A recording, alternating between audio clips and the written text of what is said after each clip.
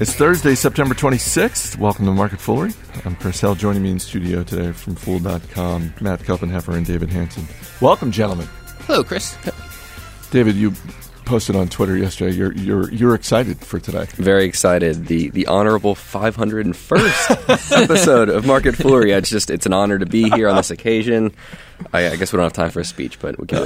You can do a speech later after we shut down the microphones. But in all seriousness, thank you to the many congratulatory notes we got via email and on Twitter. So thank you from our listeners.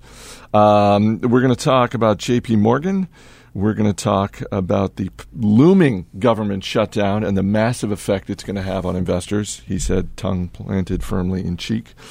And we're also going to talk about a retailer that is hitting an all-time high, as well as an acquisition by eBay, which is, I got to say, is pretty interesting.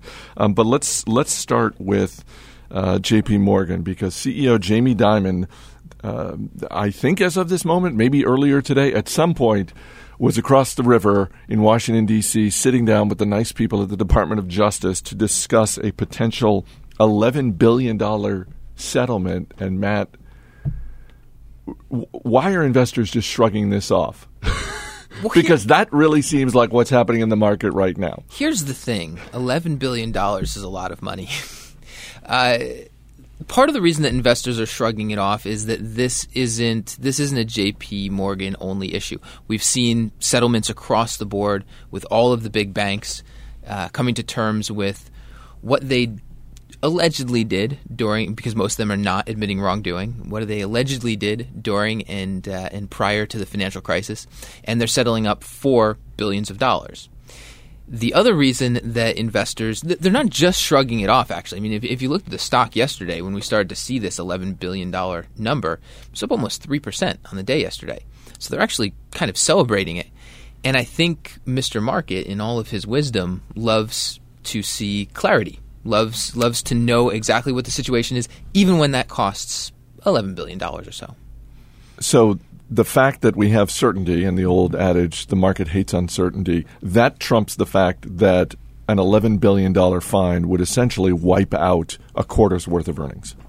Yeah, to the market that is worthwhile. And I'll point out that while the market, quote unquote, the market, whatever that is, hates uncertainty, investors should love it, because it's within that uncertainty that you can find the market doing stupid things and avoiding companies for reasons that it shouldn't. David, you like this? We should also say that the $11 billion is kind of just the number that I guess the government threw out there. And then the word that keeps being thrown around is these talks are very fluid. I was like, yeah, $11 billion, that's pretty fluid there. So you talk about certainty. If that's what the government is asking for, you almost get a little bit of a cap on, okay, this is what we know. They're probably not going to have to pay out more than $11 billion. And just for some fun, to put that $11 billion in perspective, J.P. Morgan could go out and buy Panera and Hanes for that $11 billion. So just to put some perspective there. I'm sorry. How'd you come up with Panera and Hanes? Which would make for a really interesting Hanes, company. The makers of underwear? Make a nice conglomerate there.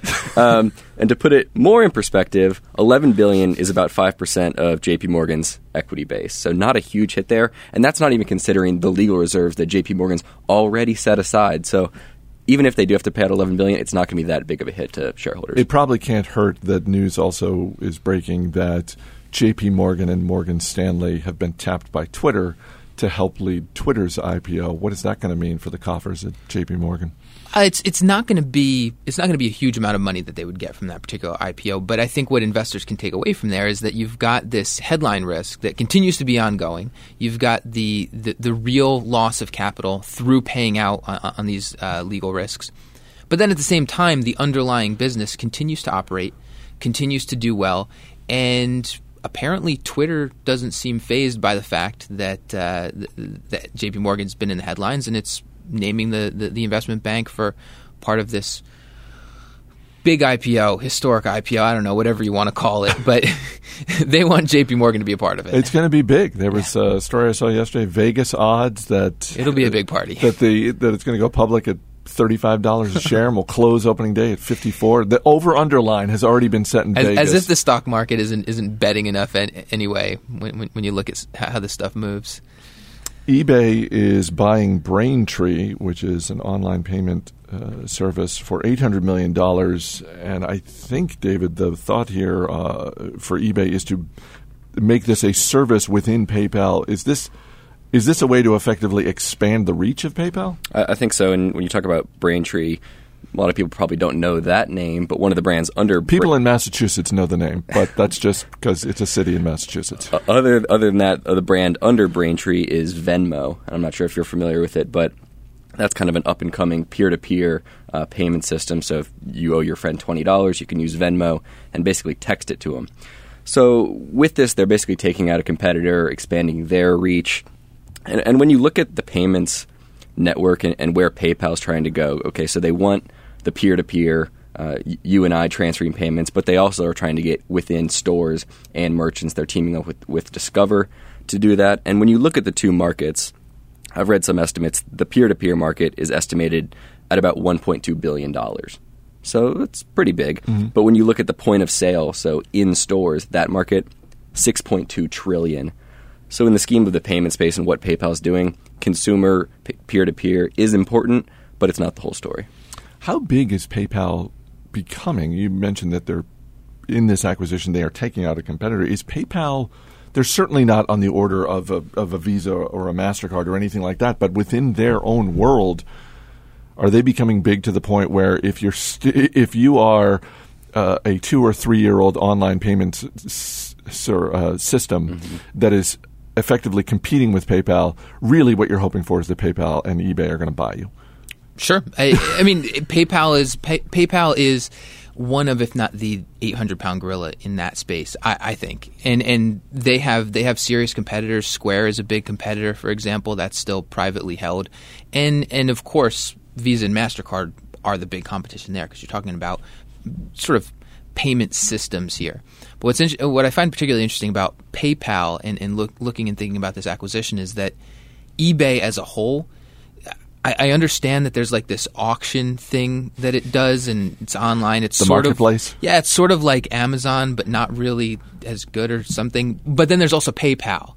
And everybody's really excited about PayPal. So I think it's going to be really interesting to watch eBay going forward for the impact that PayPal has. Yeah, I think PayPal now makes up around 40% of the revenue for eBay as a whole. So this is not just some tiny subsidiary they have anymore. And yeah. I think with acquisitions like this, it's looking increasingly likely that PayPal will ultimately be spun out into its own standalone, maybe publicly traded company. Or better yet, what Vegas should be setting the odds on is when eBay changes the company name to PayPal. There you go. If eBay wants to see its valuation multiple skyrocket, change its name to PayPal and start describing itself as a payment system first. We are going to touch on the looming government shutdown or the potential for it because I'll get to why in a second, but let's just say that it's not going to be a short week next week for Market Foolery, but I am pre-taping Mondays and Tuesdays episodes. I'll get to why in a minute. But because we're not going to be here on Monday and Tuesday when the shutdown date occurs, what do you guys think of that? Is it something you just look at and just go, wow, this means absolutely nothing to me? Or in the world of that you guys operate in, which is primarily banking and financial services, is that the only industry that this kind of thing does matter to? Maybe not the only industry, but to the extent that it has an impact, it's right in your wheelhouse. I'm not looking at it. I honestly, a week ago, I did not even realize this was looming. It's just noise. It has no impact on the long-term fundamentals of a business like JP Morgan. Do you think Twitter's like, oh, there's a government shutdown coming, let's delay the IPO? Right. No, business is going to go on as normal.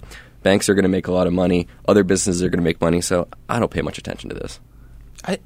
Is Congress like tone deaf at this point? Do they not realize that all of America is basically fed up with them and that this does not help? Like this come together, get something done. This is just getting ridiculous, and we're seeing the market shrug it off. And I think the market is right in doing that because the government isn't going to shut down. We've been through this now a whole bunch of times, and we know that some last-minute deal is going to come together, and everybody's going to pat themselves on the back. Oh, we avoided that. We did a really good job avoiding that.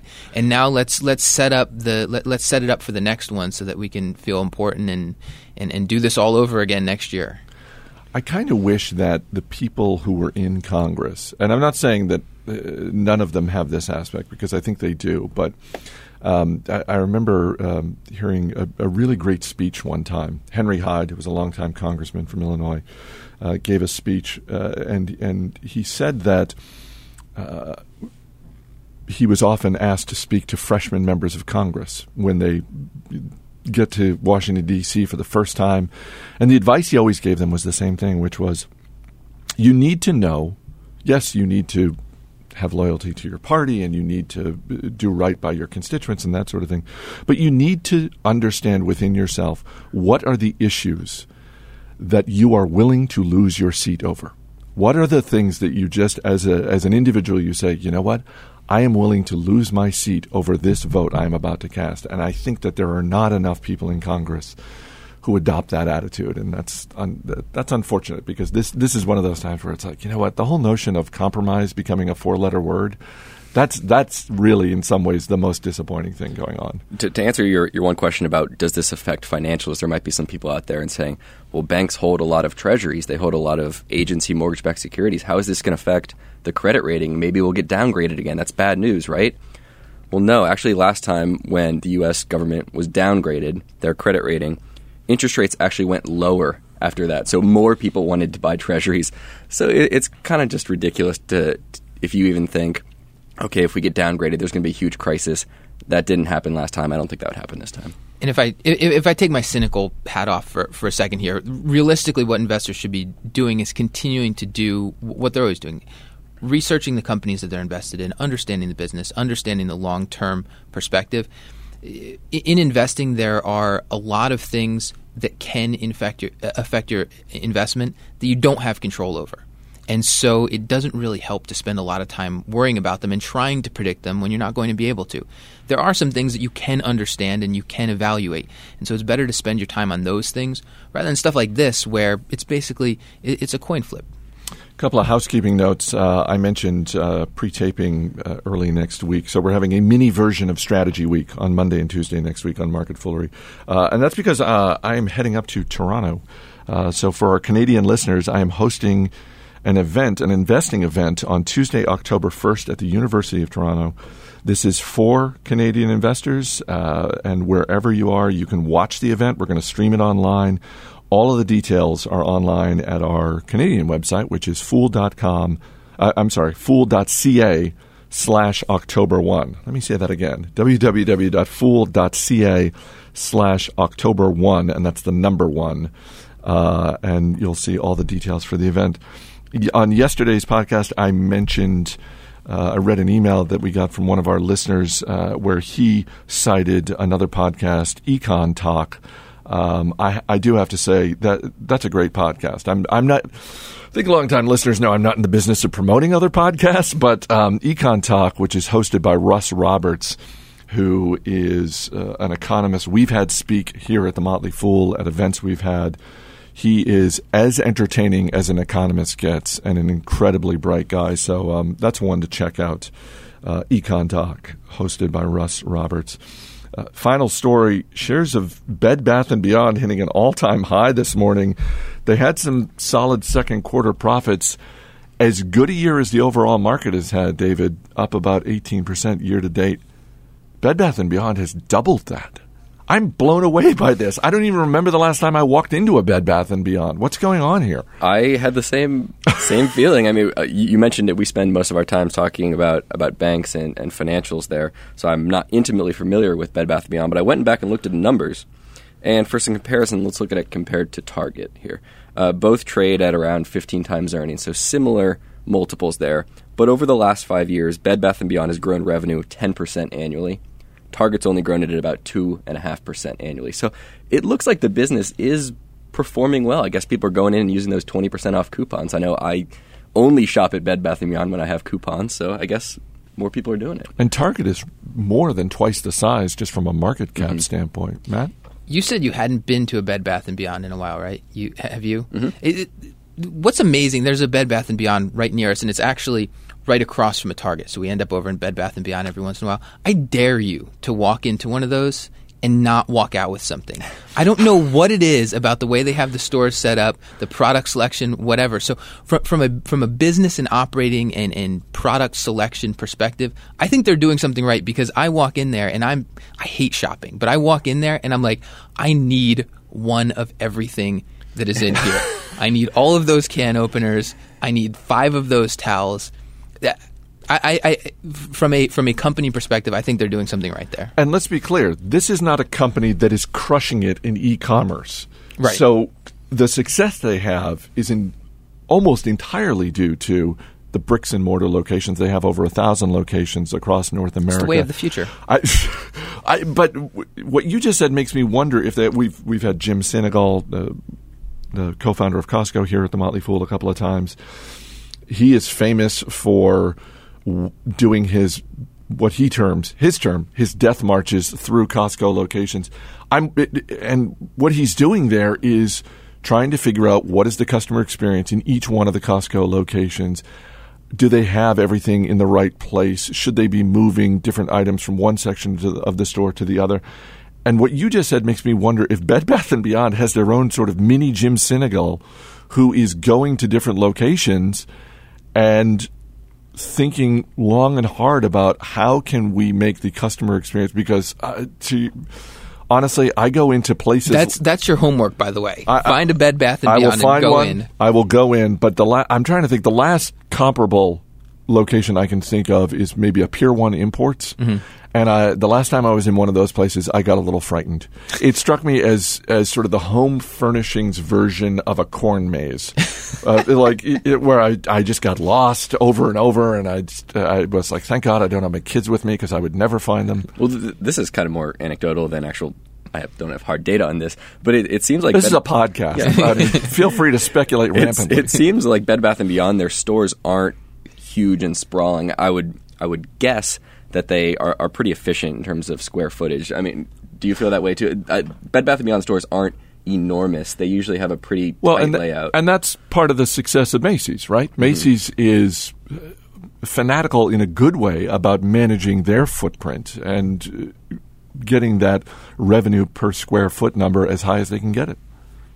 Well, yeah, they don't tend to be really big. What I've noticed, they tend to be really tall. There's always things like way up high, and I'm a short guy, so things that aren't that high look really high to me. They probably sell like rocket boosters in there somewhere. You said they have everything. You can find everything. One of everything. All right, I'll try and find a location and report back. All right, David Hanson, Matt Copenheffer, thanks for being here. As always, people on the program may have interest in the stocks they talk about, and the Motley Fool may have formal recommendations for or against, so don't buy or sell stocks based solely on what you hear. That's it for this edition of Market Foolery. The show is mixed by Ann Henry. I'm Chris Hill. Thanks for listening. We'll see you on Monday.